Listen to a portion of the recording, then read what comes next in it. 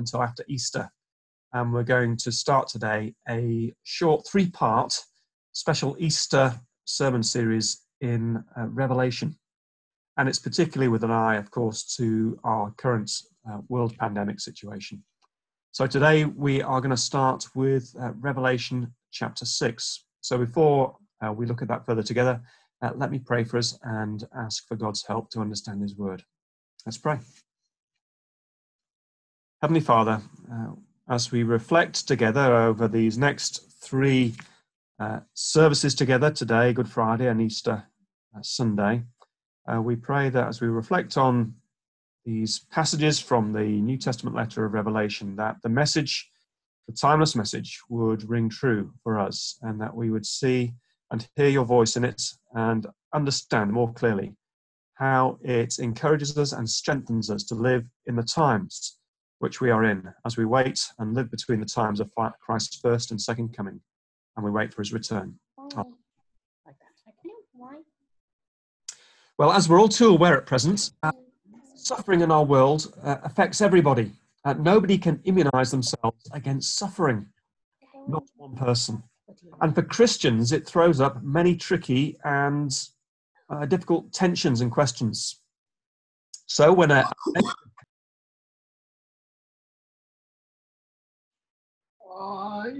on.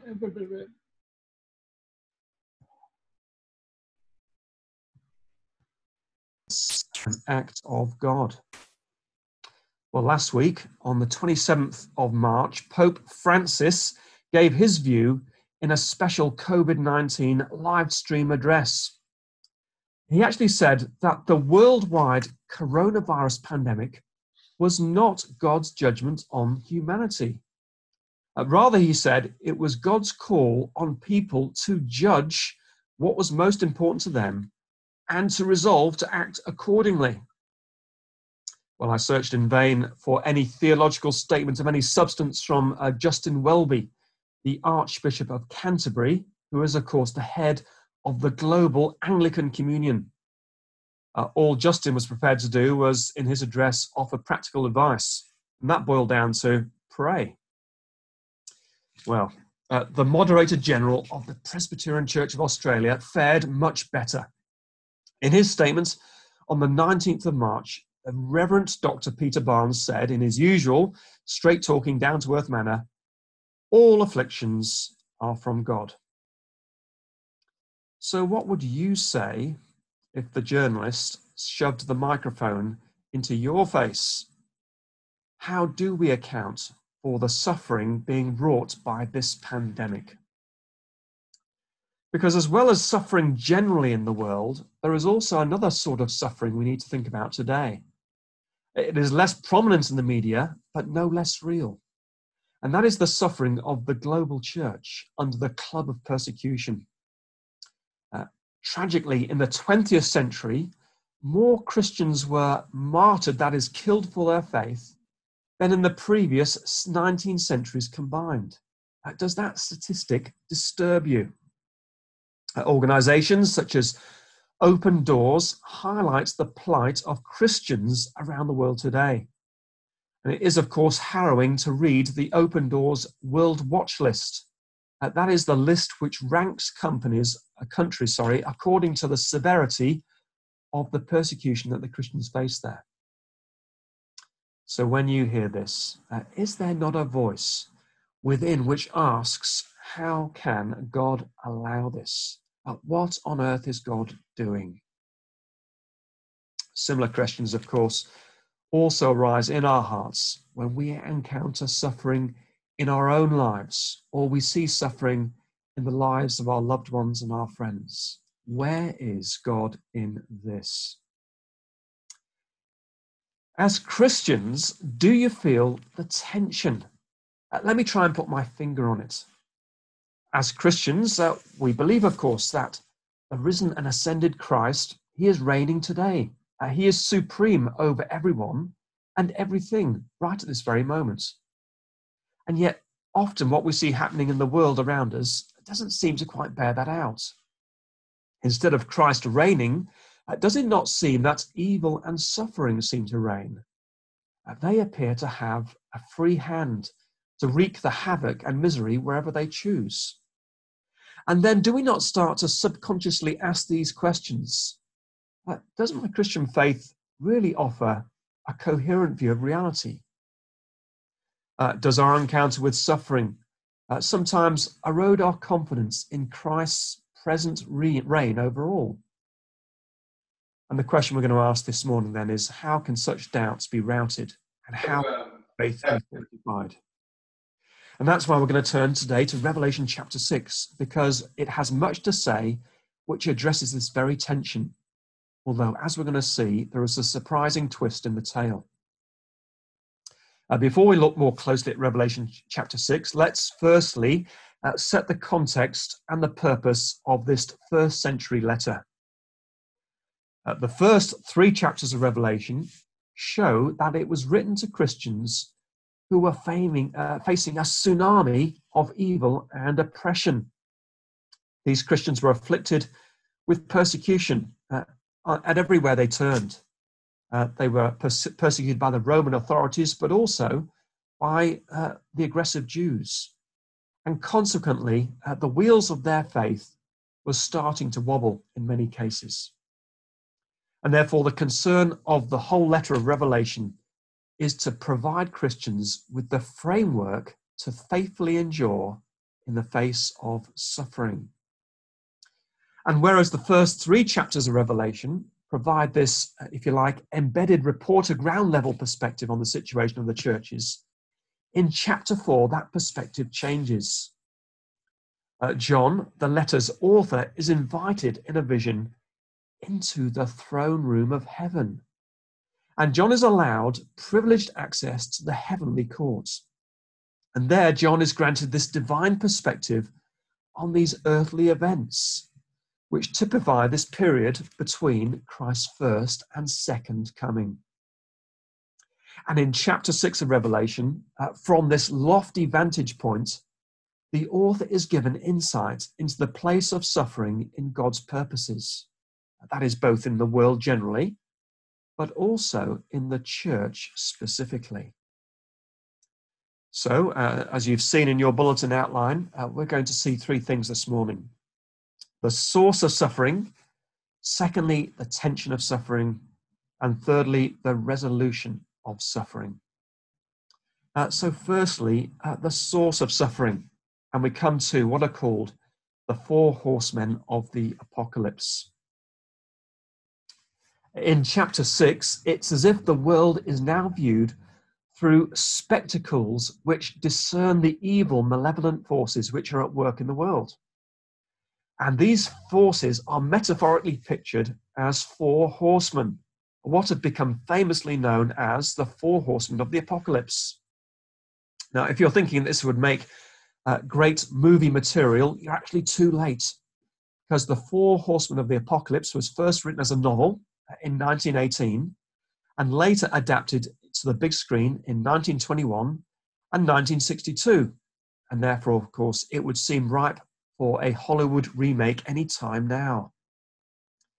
And the 4 horsemen bring suffering and hardship that is all too familiar on our daily news channels. The first rider on a white horse is bent on conquest, but it is not for good. He brings war. And look at verse 2. I looked, and there before me was a white horse, and its rider held a bow, and he was given a crown, and he rode out as a conqueror bent on conquest. The second rider is on a fiery red horse, which symbolically represents the bloodshed arising from conflicts, both internationally and nationally. Look at verse 4. Then another horse came out, a fiery red one. Its rider was given power to take peace from the earth and to make men slay each other. And to him was given a large sword. Of course, the work of his hands is rarely far from our news channels. The third rider on the black horse brings economic hardship. The basic staples for life are in short supply, as indicated by the scales and the price of food goes through the roof. Look again at verse 6. A quart of wheat for a day's wages, and 3 quarts of barley for a day's wages. These prices are between 8 and 16 times inflated over what they should be. So you can see what it's conveying. It's a time of economic catastrophe. The writer seems to have been particularly, that horse seems to be particularly active in these last few weeks. And the fourth rider on the pale ashen horse seems to bring a cataclysmic summary of all the others. His name is Death, and Hades, that is the place of death, is close behind him. At verse 8, they were given power over a fourth of the earth to kill by sword, famine, plague, and by the wild beasts of the earth. So do you see the image? It is one of a world staggering under the weight of both human-inflicted malevolence and nature, an economic disaster. It's a picture of evil and death, which seemingly runs amok unchecked. Don't you think he's got the vibe of our world at the present? And yet, there is also undoubtedly a level at which this also describes the suffering of the church. You see, often it is the Christians that particularly suffer in times of disaster and unrest, and this pandemic will be no exception. It is actually highly likely that totalitarian states will use this time of stricter population control to persecute and restrict the church. And in some countries, Christians at this time will suffer discrimination. They in those countries are second-class citizens, and they will have difficulty accessing medical care and emergency relief. And the question is this: how can the risen, reigning Christ possibly allow this? And when we look more closely at the context of chapter 6, we're going to see something quite startling becomes clear. Because Christ not only allows this suffering, he actually commissions it. On Easter Sunday, we're going to look together at Revelation chapter 5. And there we will be introduced to a scroll with 7 seals. And the contents of the scroll represent God's plan of salvation and judgment. And with the breaking of each seal on this scroll, the plan of God is progressively revealed and put into action. And yet, who is the one who breaks the seals? It's a figure referred to as the Lamb. And there are no prizes for guessing who this is. It is, of course, the risen, reigning Christ. And so then, in chapter 6, as Christ opens each seal, it prompts a living creature to summon the horseman with the command, in each case, come. And we see that in verses 1, verse 3, verse 5, and verse 7.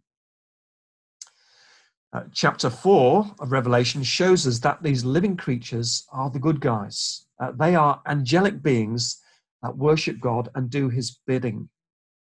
And with each summons, the living creatures grant the necessary divine authority to the bad guys, that is, the horsemen, to carry out their dark work. One is given a crown, another is given a sword, and the others are given power. So do you get the point? Whilst the 4 horsemen of the apocalypse are evil, they are under God's control. And it is Christ who is intentionally sanctioning not only the general suffering in the world, but also the persecution of the church. Why would Christ sanction hardship on his people? How could this be? Well, the answer lies in the Old Testament context. It's helpful to remember that Revelation was not written in a vacuum. Revelation is not a literary greenfield site. Revelation is part of a body of what are called apocalyptic writings in the Bible. They are a community of documents that together trace the trajectory of God's purposes Revelation takes up and continues themes introduced earlier in the Old Testament. Revelation 6 uses these other apocalyptic passages, if you like, as a quarry for its own imagery and message. These passages provide a context for understanding the imagery used in Revelation.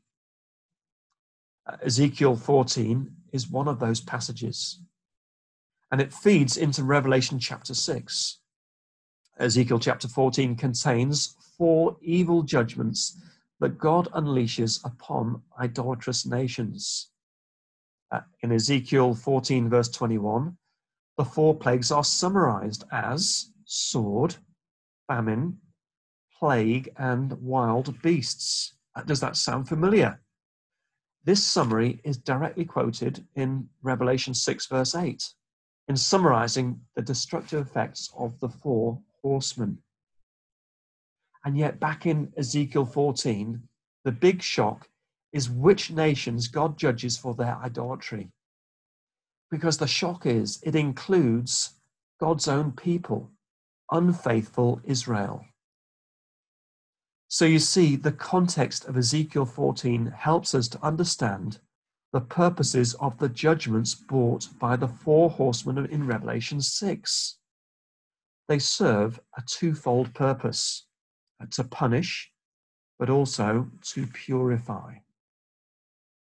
They punish those who have rejected God and opposed his purposes and his people, both in society generally, but also in the church specifically.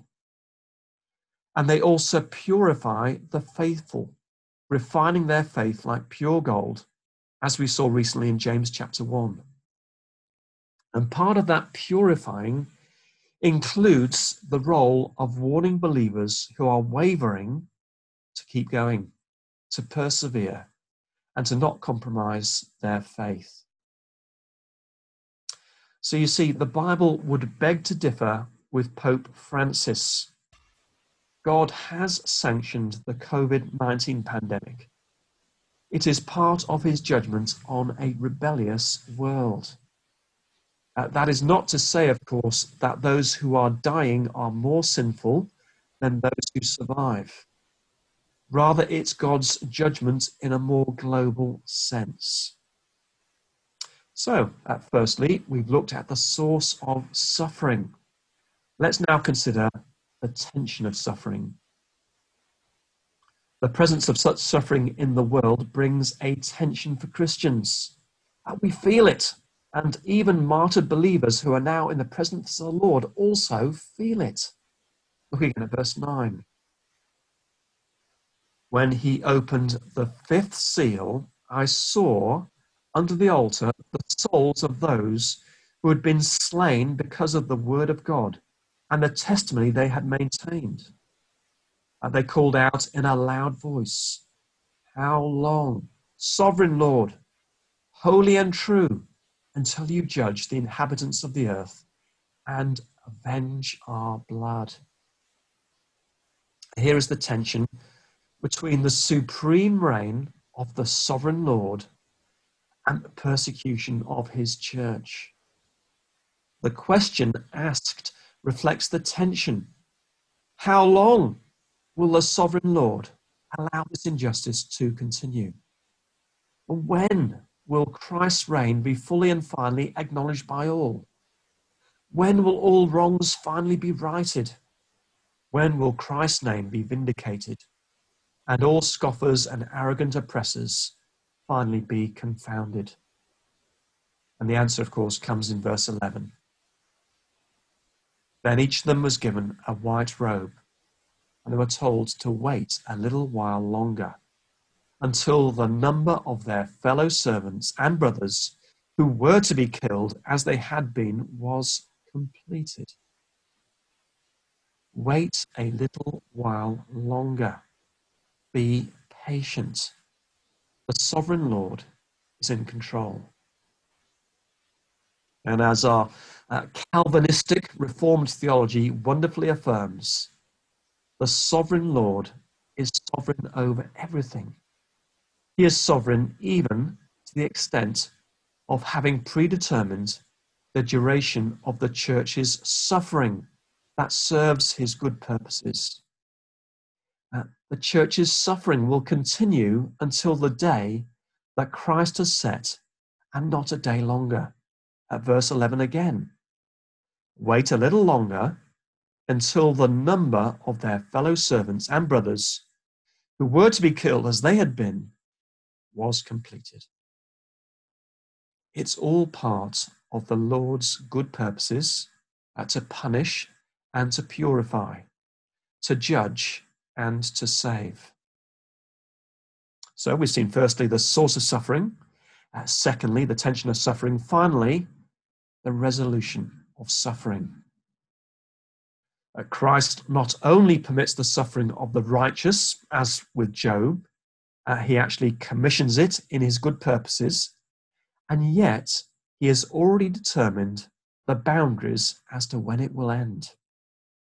And with the breaking of the sixth seal, we are given a glimpse of that final future day. This is the day of God's cosmic final judgment, when the suffering of the church and the creation will finally cease. The extent of the cosmic upheaval is dramatically conveyed using figurative imagery. Look again at verse 12. I watched as he opened the sixth seal. There was a great earthquake. The sun turned black like sackcloth made of goat's hair. The whole moon turned blood red, and the stars in the sky fell to earth, as late figs drop from a fig tree when shaken by a strong wind. The sky receded like a scroll, rolling up, and every mountain and island was removed from its place. And on that day, both great and small are reduced to a cowering, terror-stricken huddle. On that day, the enormity of their rebellious error becomes apparent. For those who are mighty now are no longer mighty, for they come face to face with the one who is truly mighty in all his terrifying splendor. Verse 15. Then the kings of the earth, the princes, the generals, the rich, the mighty, and every slave and every free man, hid in caves and among the rocks of the mountains. They called to the mountains and the rocks, fall on us and hide us from the face of him who sits on the throne and from the wrath of the Lamb. For the great day of their wrath has come, and who can stand? Whereas the sovereign reign of Christ is presently believed by faith, on that day the sovereign reign of Christ shall be proven by sight. As we're later going to sing in this service, see him coming on the clouds of heaven. Every eye behold him now. So in conclusion, a few words of application. There is a tension between Christ's lordship and suffering in the world, and suffering in the church, and suffering in our lives. So how is Revelation chapter 6 an antidote and a balm that will strengthen our faith and enable us to persevere in spite of the tension? And there are two particular dangers which Revelation chapter 6 addresses. That is the loss of perspective and misguided expectations. Firstly, the loss of perspective. The challenge for Christians in times of suffering is to maintain a proper perspective. In the midst of the current pandemic, we are deluged, aren't we, day after day, with horrific, distressing figures of infections and deaths. Is there a tendency to allow the circumstances of what's going on in our world to loom larger and larger in our vision, and for the sovereignty of God to recede? Are we prone at times to viewing life and the church's welfare from an earthly perspective, whilst forgetting the heavenly perspective? Do you find that our sinful hearts are prone to doubting God's goodness and his control?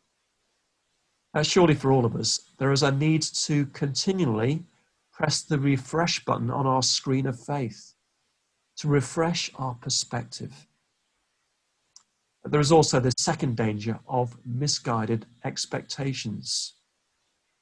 To varying degrees, most of us will have imbibed what Tim Keller helpfully calls a saccharine view of life.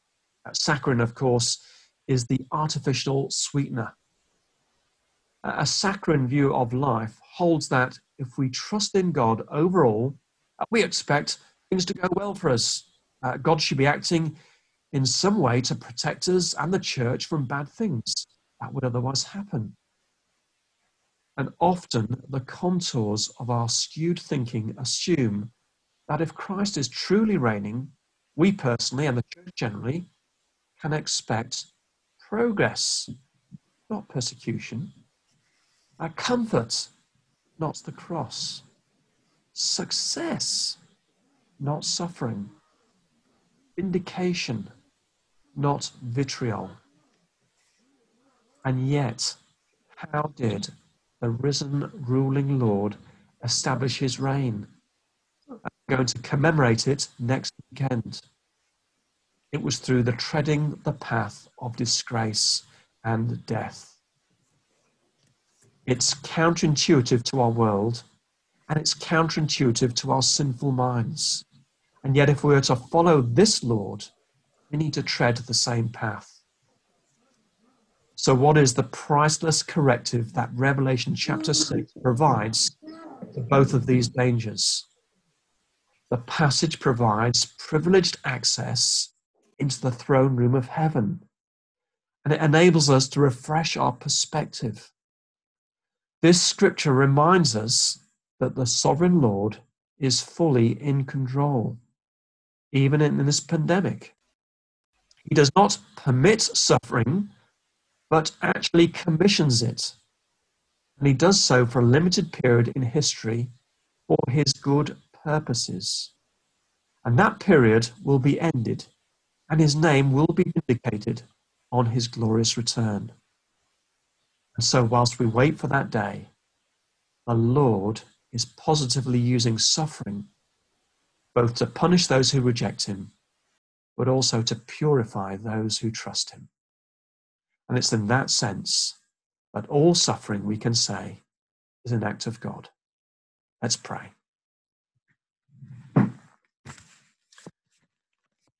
Heavenly Father, please, we pray, continue to refresh our perspective every day.